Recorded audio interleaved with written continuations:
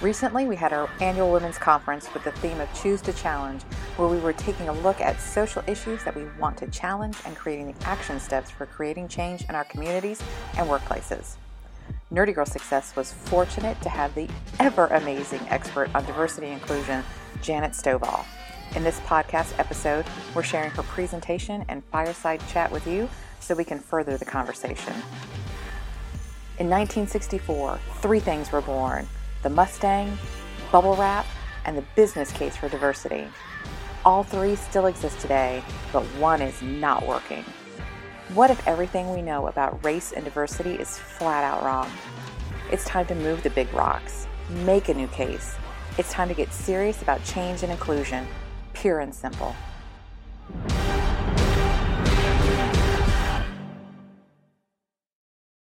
Long before anyone used the term highly selective for colleges like Davidson, I knew it was.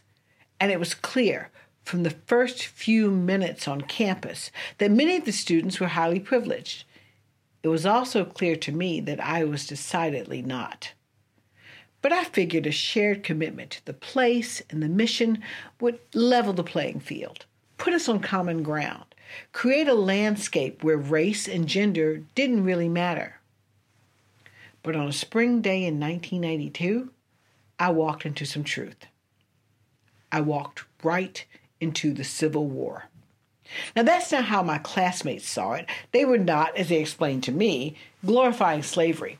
They were celebrating a time when chivalry was alive and when women sat on verandas sipping mint juleps. We all know who built those porches, grew that mint, and then made and served those juleps. So I had to challenge that narrative. And once I started, I never stopped.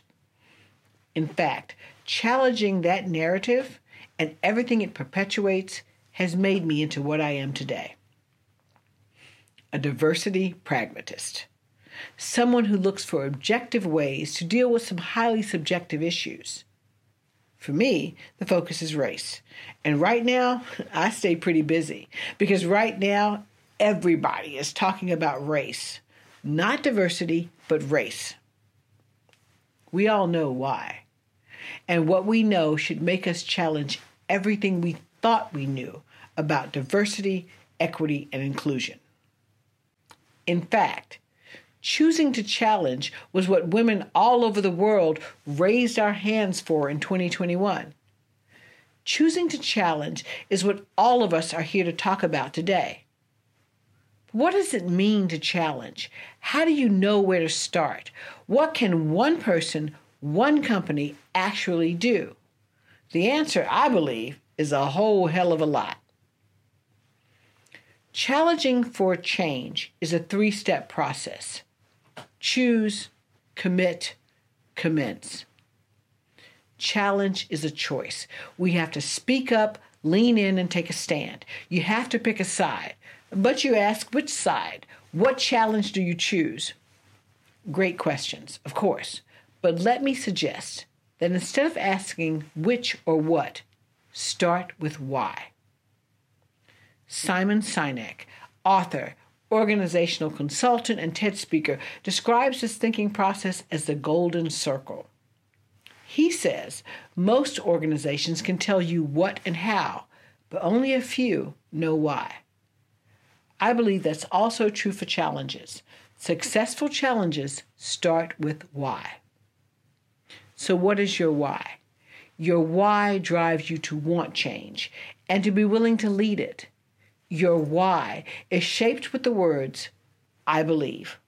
So what do you believe about injustice, inequity, inclusion? Find your why, because ultimately your why becomes your what. And that brings us to the second step in challenging for change. Commitment. Everyone here has already committed to one challenge, changing the landscape of leadership. That's Nerdy Girl Success's big, hairy, audacious goal. That's your why.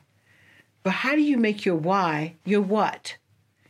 Whether you're committing to challenge as a person or as an organization, start with what you know. Allow me to share an example. Before I joined the Neuro Leadership Institute, I was a speechwriter for the CEO at UPS. On May 25, 2020, George Floyd died after a Minneapolis police officer kneeled on his neck for 8 minutes and 46 seconds, sparking global protests against racism and police brutality.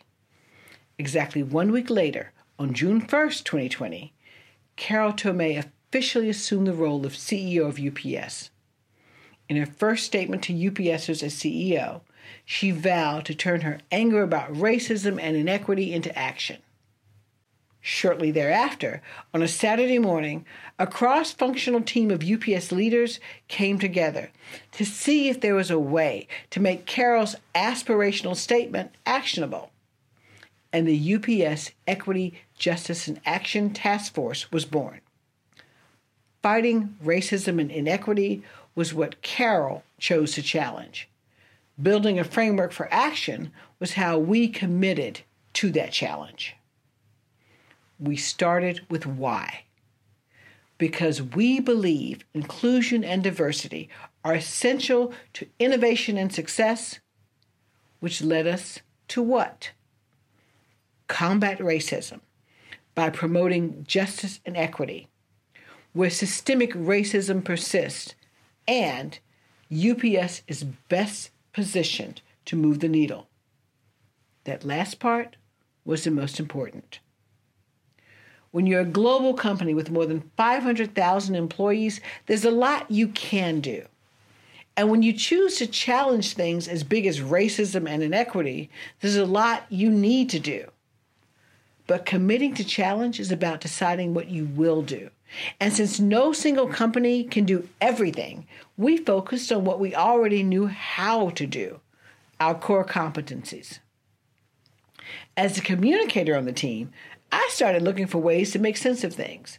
I knew racism is systemic, so that's where we have to fight it.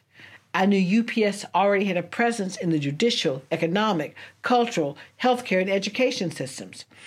I knew who our diversity and inclusion stakeholders were: employees, customers, suppliers, the community. That's where we could do the most good, where we could best commit to challenge. Everyone started throwing out ideas, so I started drawing pictures, connecting dots, because that's my core competency. That's how we started. This is where we landed. This framework is one of the things that I'm proudest to have created, because with a paper towel and a Sharpie, I'm helping to shape one of the world's biggest companies' commitment to challenge, one of the world's biggest problems. And that's what the third step in challenging for change is all about. You've found your why. You've engaged your core. It's time to commence. When you choose and commit to challenge inequity, commence on every level, personally and professionally, interpersonally, organizationally, structurally. Let me explain what I mean by that.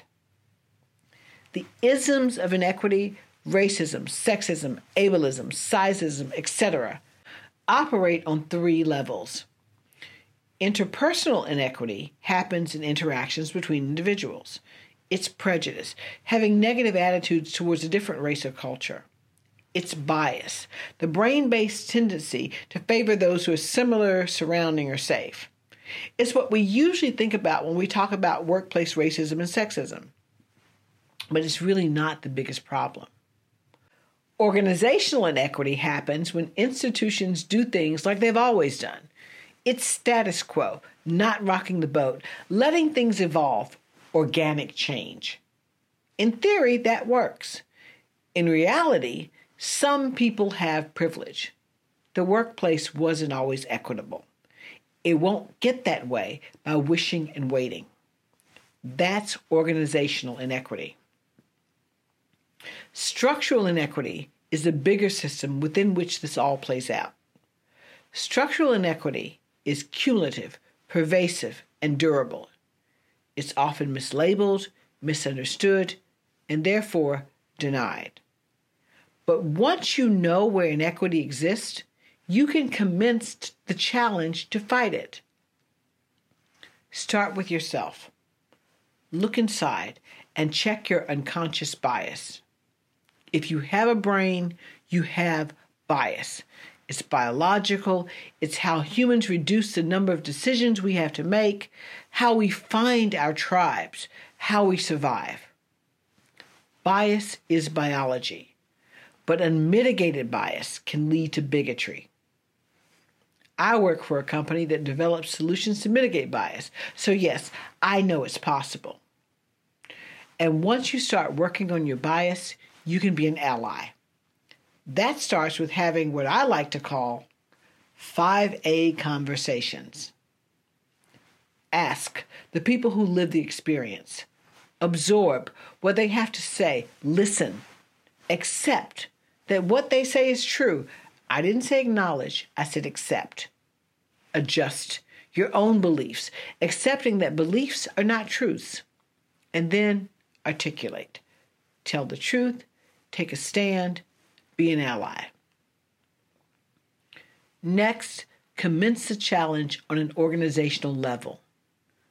No matter where you sit on the org chart, you can be an ally in the workplace. But if you're in a decision-making position, you can fight inequity by advancing what I like to call 3R DEI. 3R DEI comprises three things: identifying real problems, assigning real measures, instituting real consequences. And the operative word is real. Real problems, those are the things that diversity can really solve, uniquely. In any good business decision, the first question before deploying any resource is, what are we solving for? Diversity is an asset, which makes equity a strategic advantage. And if you identify the problems diversity solves in your company, then it's a lot easier to make equity a strategic imperative. In inclusive companies, real problems are the ones that leverage diversity to address real issues. Real problems are measured with real numbers. Forget about aspirational goals. Do you have aspirational quality goals? Aspirational sales goals? No. You have metrics that make sense. Metrics that mean something. Metrics that align with your strategic priorities. What if we assign metrics like that to equity? What if we set inclusion goals, establish benchmarks, move beyond the short-term linear assessments to really understand the value that equity and inclusion bring? One thing we know for sure: what gets measured is what gets done. And we also know that what is incentivized is prioritized. As important as measuring is, measures don't matter if consequences don't count. In business and in life, people do what they are incentivized to do, period. Start attaching some carrots or sticks to inclusion and equity metrics and just watch what happens. Equity is no different than any other business imperative. So what if we treated it like one? Business, more than any other entity, is situated to make structural change. Business has the resources, the talent, the know-how, and the need. But we must commence the challenge to change things. One person, one company, one industry at a time, but all working together. And it's not just inside the walls of our homes and offices, but in the streets, through activism. Because that's how you dismantle structures: inside out, outside in, top down, bottom up. It's about being the change you want to see on every level. And I believe you can do it. Let me close by offering my life as a case study. I chose to challenge and found my why. I believe business can dismantle racism and disrupt inequity. I committed to challenge by doing what I do, communicating. And I commenced the challenge interpersonally by being the voice of those who might not have one, organizationally by connecting dots and building frameworks for action, and structurally by whispering in the ears and shaping the voices of leaders, and then sharing what I've learned on every soapbox or stage my feet could find, including this one. and there is no place I'd rather be. Because I believe we are the ones who can do this work. So I charge you, choose to challenge, find your why. Commit to challenge, engage your core. Commence to challenge, do the work. I believe we are the ones that our companies and the world have been waiting for. And I believe today is as good a day as any to start. Shall we? Thank you. At TEDTalk, challenging businesses to get serious about inclusion has nearly 2 million views. Janet holds a bachelor's in English from Davidson College, a master's in integrated marketing communications from Georgetown University, and postgraduate certificates in diversity and inclusion from Cornell University and Yale University. So join me in welcoming Janet. Welcome, Janet. It's so good to see you today. Thank you. I'm thrilled to be here. Yes, we're so grateful. We're so happy to have you here. So I'm going to jump right straight into the questions so we could get through as many as we can. Okay.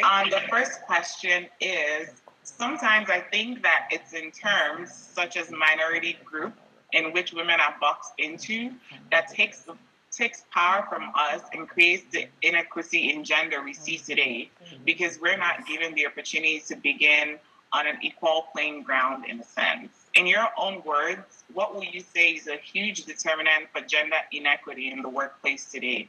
And how do we take back our power? Well, gender inequity exists for the same reason that racial inequity exists, because those who are in power benefit from that. So the reality is that as long as the power structure exists, there's always going to be one group that has a vested interest in keeping things the way they are. The issue is whether or not we are willing to let that continue. There's a fable out there that talks about the elephant and how you took an elephant as a baby and you tied it to a stake, and the elephant, and he sort of couldn't get away. And the elephant grew, but the stake didn't. However, because the elephant grew up being tethered, it never thought that it could escape. And that's kind of what we have to look at when we look at word terms like when we look at the inequity that exists in the workplace. The term minority that is used for women or people of color is itself a problem, because I mean, let's think about it. Technically, women are a minority in the world. We're 49.5%, so a little bit of a minority. But the reality is, if you look at the other term that minority is used for, people of color, that's not even true anymore. And it's getting to be less and less true. So that tells you what that word can do. The first thing we've got to do, I think, as women and as people of color, anybody who that term applies to, is we have to reclaim that term. We have to look at it and say, the only time that term applies to us is if it is numerical. If it has anything to do with capabilities or abilities, it doesn't count. I think it was Prince, the singer, who said, "There's nothing about us that's minor." And in fact, Forbes magazine won't even use the term anymore because they are aware of the fact that it is a reductive term. We cannot allow ourselves to be seen as that. And I think in general, we as individuals we do, but we as a group, I think, have bought into that concept as a minority. We're not. We are half of the population in the world. And it's okay for us to say to the rest of the world, there's no logic that says we shouldn't be half of everything else. We should be half of the CEOs. We should be half of the workforce. We should be all those things. We have got to take our own power back by not allowing anybody to take that power away from us and pushing back against those who benefit from us being minorities.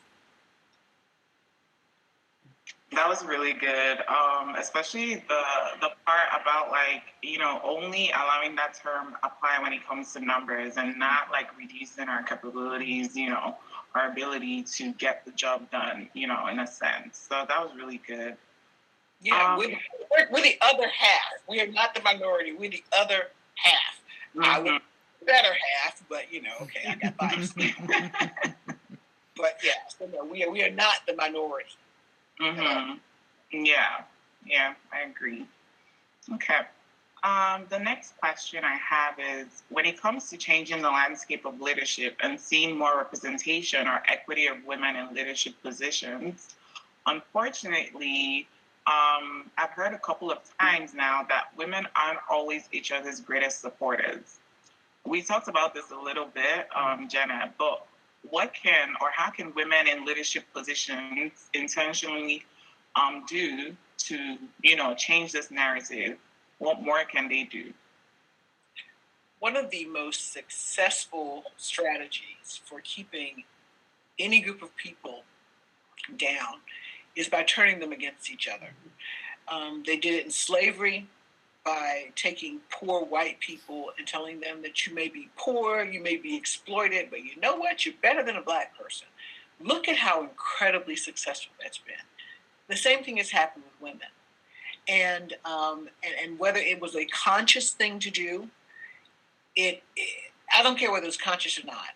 There's diversity within the diversity. There's disparity within the disparity. And something as simple as the fact that the pay gaps between men and women. Okay, we talk about that. We don't disaggregate that data. When we talk about the fact that there's a pay gap between men and women, we need to dig a little deeper, because if you look within women, the pay gap between men and women, between white men and white women, is different. It's going to take white women 50 years to catch up at the rate that we're going with what white men earn in the workplace.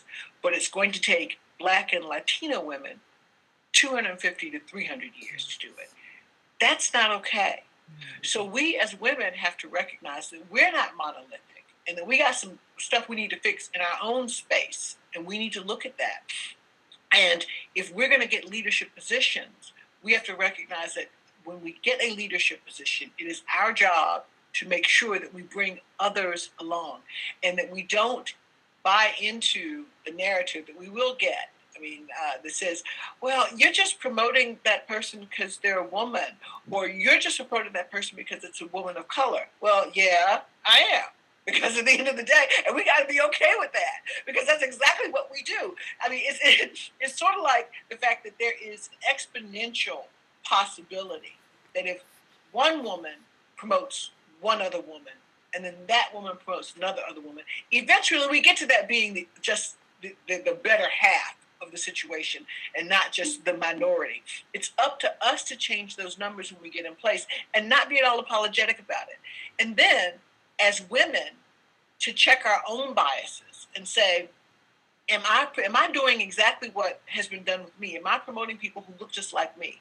And they may be women, but am I looking beyond? Am I saying that this needs to be a bigger group? Because what we have got to do is we have got to bridge that gap so that we truly can operate like fully 50% of the population, and not stratify within ourselves, because our power is in our union.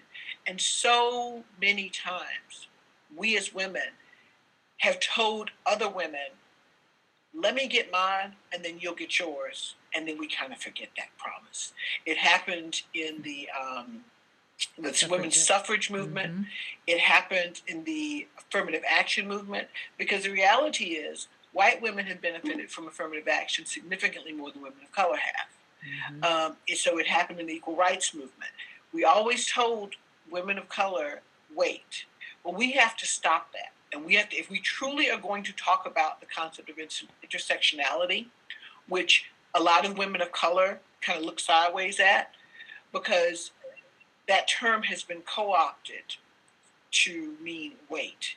The term has been co-opted to tell women of color, take your gender and put it before your race, when women of color know that we can't do that. That's not a choice. We can't. When I walk in the room, people don't look at me and go, oh, look, there's a woman who's Black. That's not what they see. They go, there's a Black woman. So I don't have the choice to choose between my intersections, which one I value. So we as women, when we get the opportunity, we have to truly, truly, truly do what we say we do, which is to be women first. And if being women first says I need to increase and expand my influence, which means I need to pull more people in, sometimes being a woman first means not not choosing the person who looks just like us. And that's on both sides. But not choosing the person, but choosing the woman who can bring more along so that we can build a coalition that can truly then go up against those who would seek to keep us in the back seat and at a minority level. So we have to get it. We have to look at our own. We got to fix our own stuff as women. And if we truly say we want to stand up as women, we have to do that, and we have to get over our own biases so that we can bring everybody else along. Completely agree. And you alluded to checking our own biases first before we can effect change. So I agree with that. And I think even Christina and I had this discussion, and you as well, I think, just around how like we're at the point where we're seeing more women, being recognized for being in leadership or being elevated to those leadership positions. And it's like we want to get to the point where like it's not a thing anymore. It's just be like, oh, now we have this one, woman in this position who is the CEO of this company now, the first ever woman to do this thing. Like we want to, get past that and for it to become a norm, like an equal level playing ground where there's more than one person at the table. And I just think like, that's the continuous work in progress for us just as a group. And we got to be fully aware of the fact, even with the numbers there, that's not this is not something that once we get there, it's solved. We're going to have to undo centuries of thought processes because any type of whether it's racism or sexism, those things aren't interpersonal; they're systemic.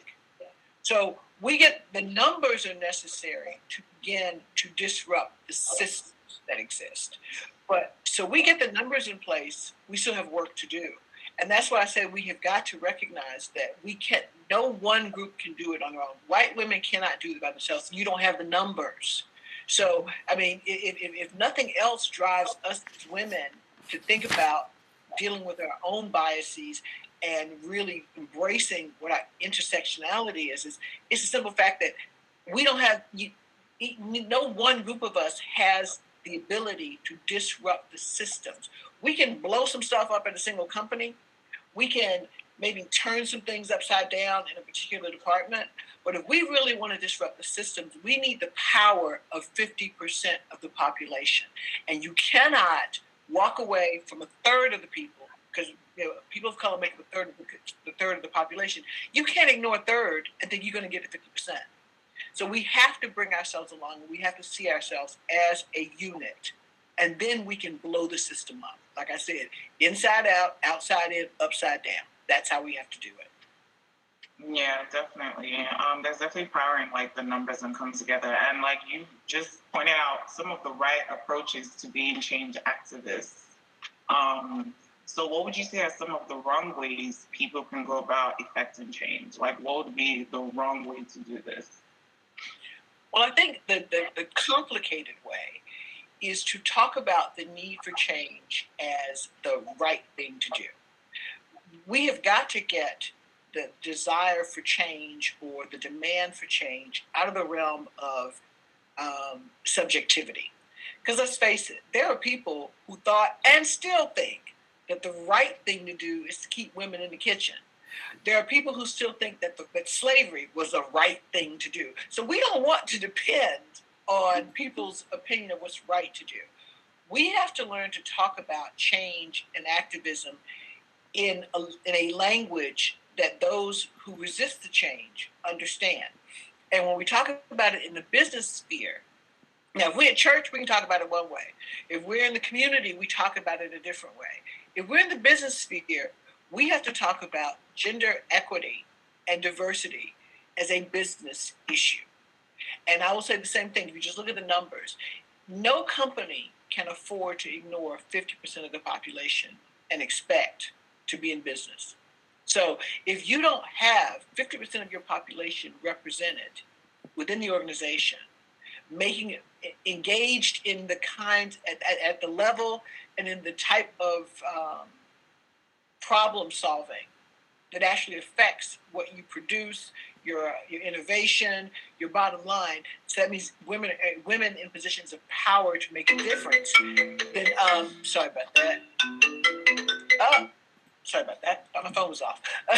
But anyway, if you don't have women of power in positions to actually do something, then nothing changes. So we have to, and when we talk about why we need to be in the places that we need to be, we have to talk about it as being there because we belong there for the sake of our companies. So the right way to talk about activism is to talk about it in the terms that everybody agrees on.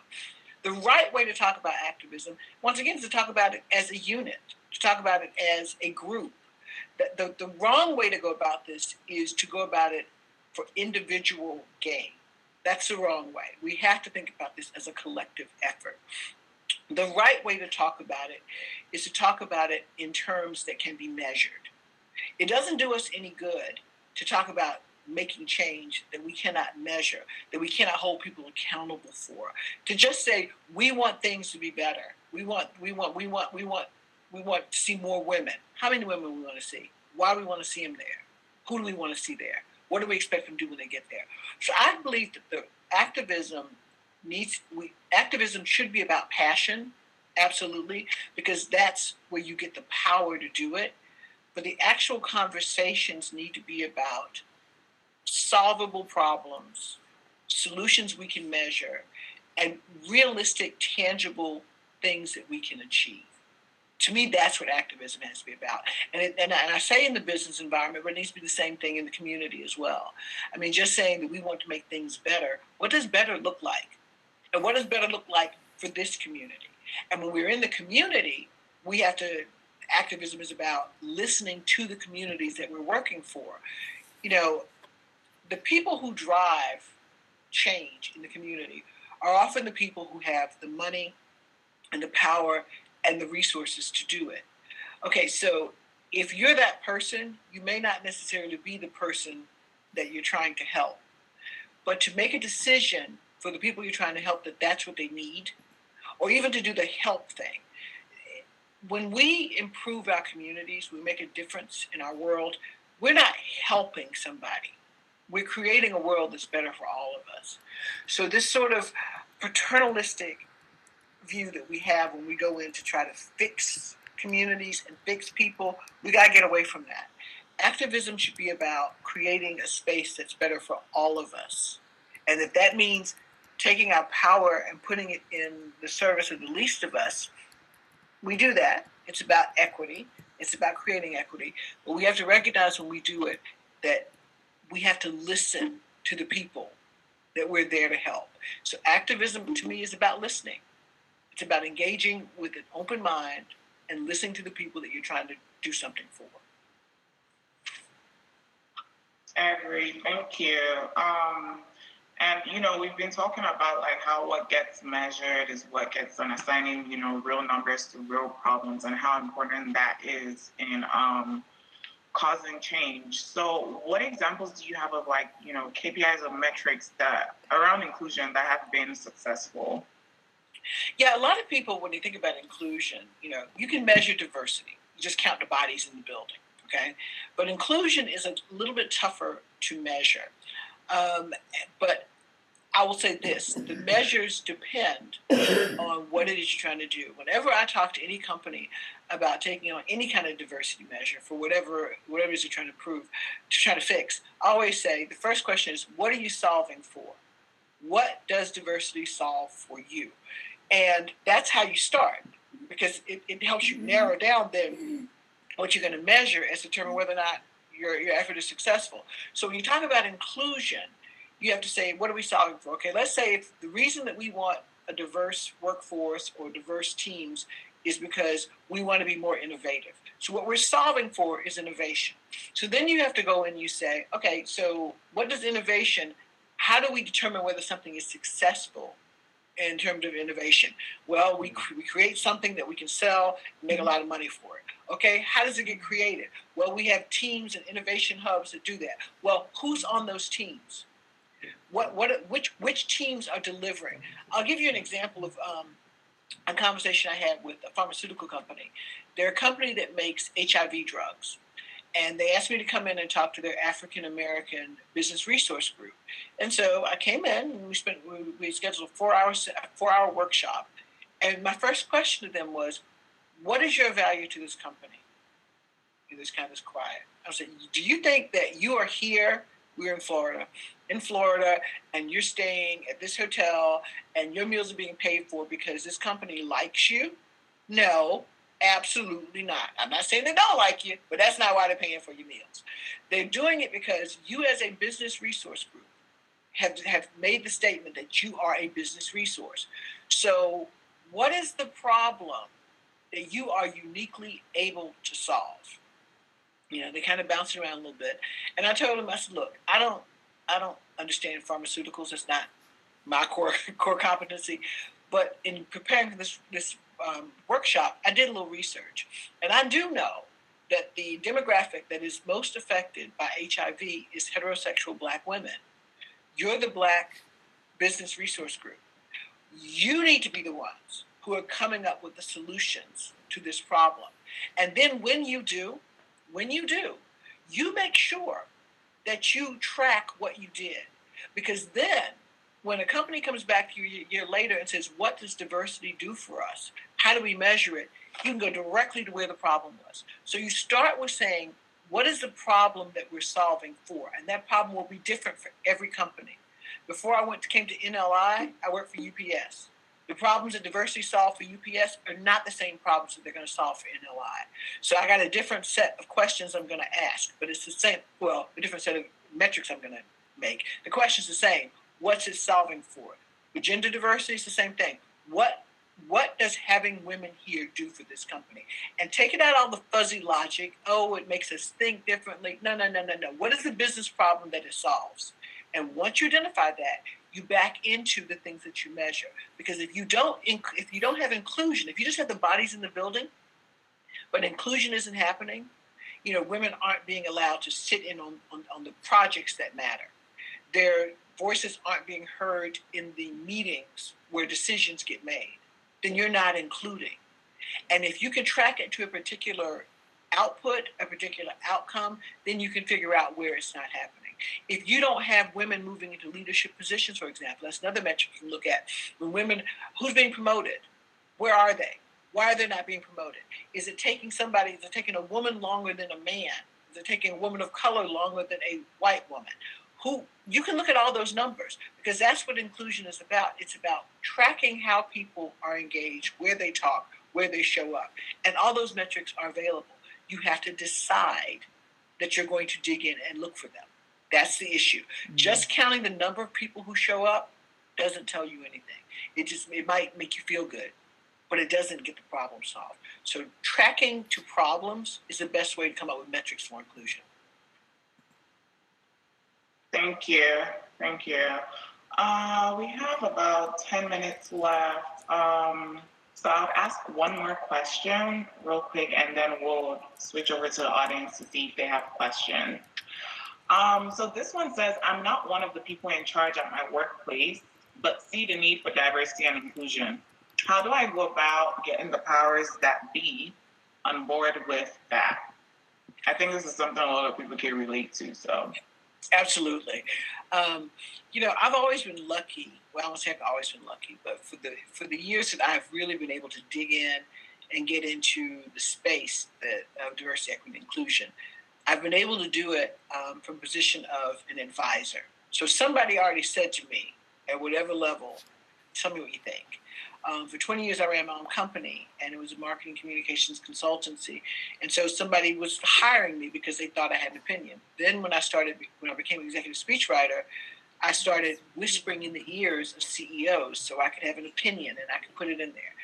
Not everybody's in that spot, but no matter where you are, if you are the diversity in a space, you're there and you have an opportunity to push for more diversity.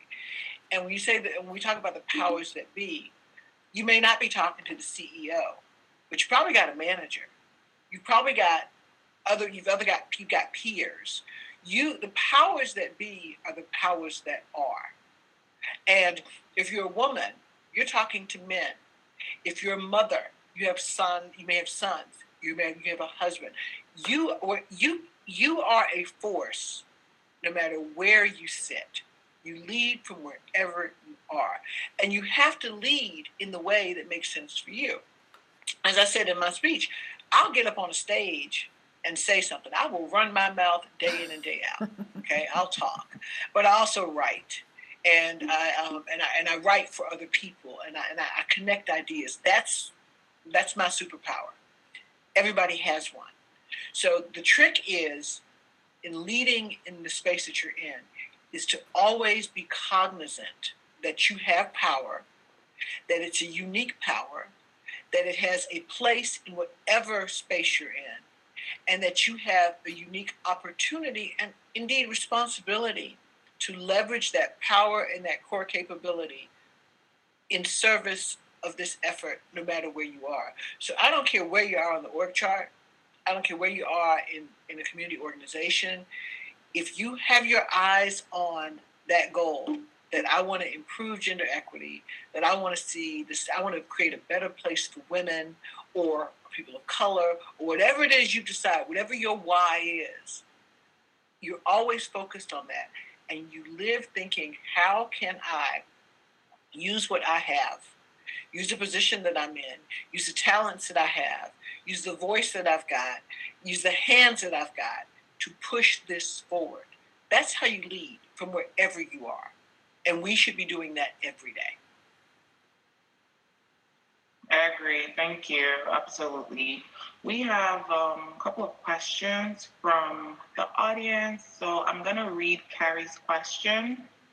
So Carrie asks, we talk about leadership, but I worry that the ways we think about leadership plays into problematic hierarchies of power. Are there other ways to talk about how we participate in activism and change that can help us avoid those hierarchies? It's an interesting question, and I hope I answer it so I can understand it correctly.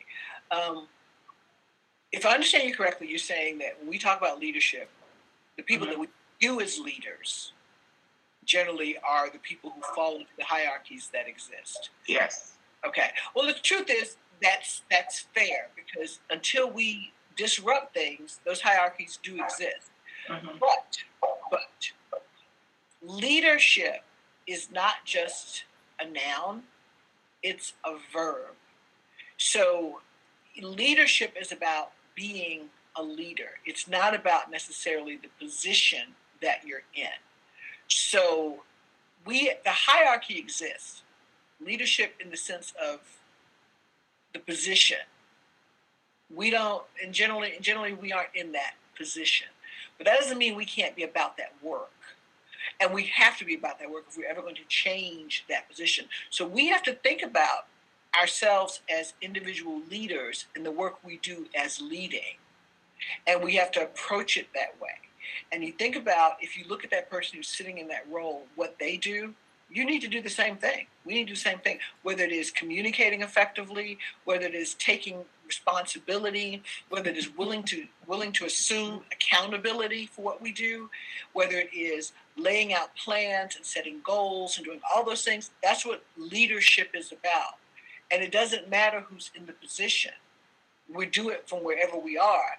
And if enough of us do it, with enough passion and attention to it, that structure itself is what we're seeking to overturn. And so I don't know if I answered your question correctly, but I think I understood it that way. So it's a matter of perception. And like I said, looking at leadership as a process and something that you do, and not as a position that you necessarily are aiming to achieve. Because you'll get there. We will get there. But we got to do the work.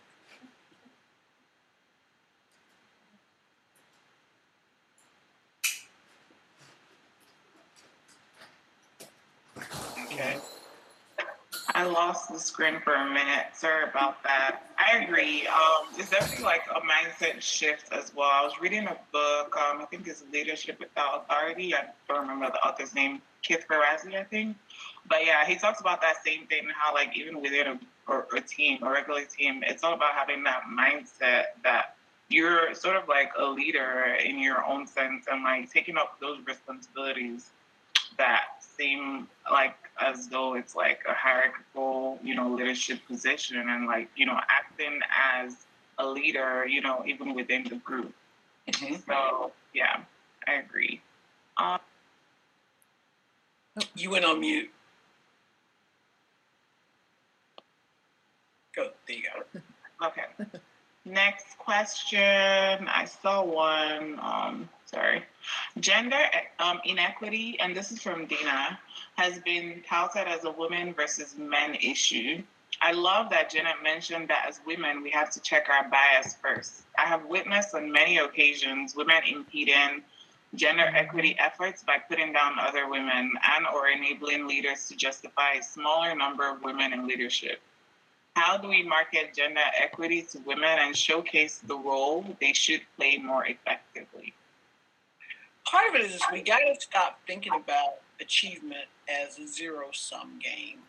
And it can be, if it is to some extent, but we got to stop thinking about it that way. And I say that to say that if there's one position and we're all fighting for it, and we think that our goal is we got to keep somebody else from getting it because there's only going to be one, and so I need to be that one. Let's say you are that one. The solution that you then have is to create more positions, to find ways to open it up, to not get into a spot and hold on to your spot like this, but to get into a spot and say, okay, now how can I blow the doors down for somebody else? How can I get more women here? Because unfortunately, like I said, until we do that, there's only going to be one. There's only going to be one spot. I listened to a podcast a couple of years ago, and it was talking about racial equity, but it was saying why people of color will get into a position and not hire other people. And part of that is because we buy into the mindset once we get into that position.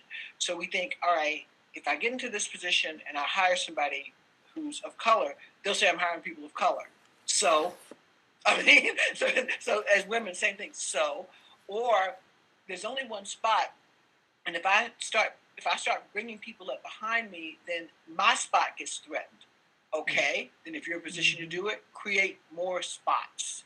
Don't not bring other women up because you have this one spot. See to it that there are other spots for women. The other reason was because if you're in a role and you hire somebody who looks like you and that person fails or doesn't do well, then it blows back on you. Okay, then we got to see to it that we don't fail. We have to support each other and recognize that when we come into roles, either as people of color or as women, sometimes we don't come with the same preparation because we never had it, because we didn't have mentors, because we weren't part of the old boys club, because we aren't out playing golf. So when we get to a position, the first thing we got to do is look and say, who can I help? Who can I pull up? Who can I help get to the point where I am? We should always be working to make ourselves obsolete, in the sense that we should always be training the person to come into the role behind us. And if we get into that role, when we start looking around, look for a woman first. Look for a person of color first. Look for a woman of color first. Look there first. Find that person, train that person, get them ready to be in that spot. That's how we keep pulling each other through. And then every time we get there, create another spot. Widen the pool. Don't get in the pool and say, I'm here. Don't get there and say, I've arrived. Get there and say, I now have an opportunity to do something, to make this bigger for all of us.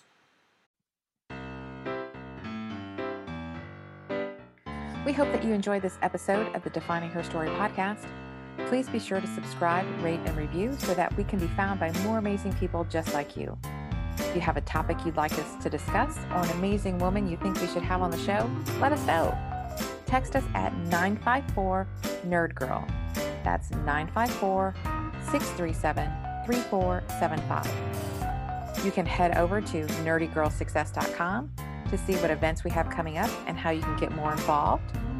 And bring the latest articles, events, episodes, and news right to your phone by downloading our mobile app, which is available on iPhone and Android.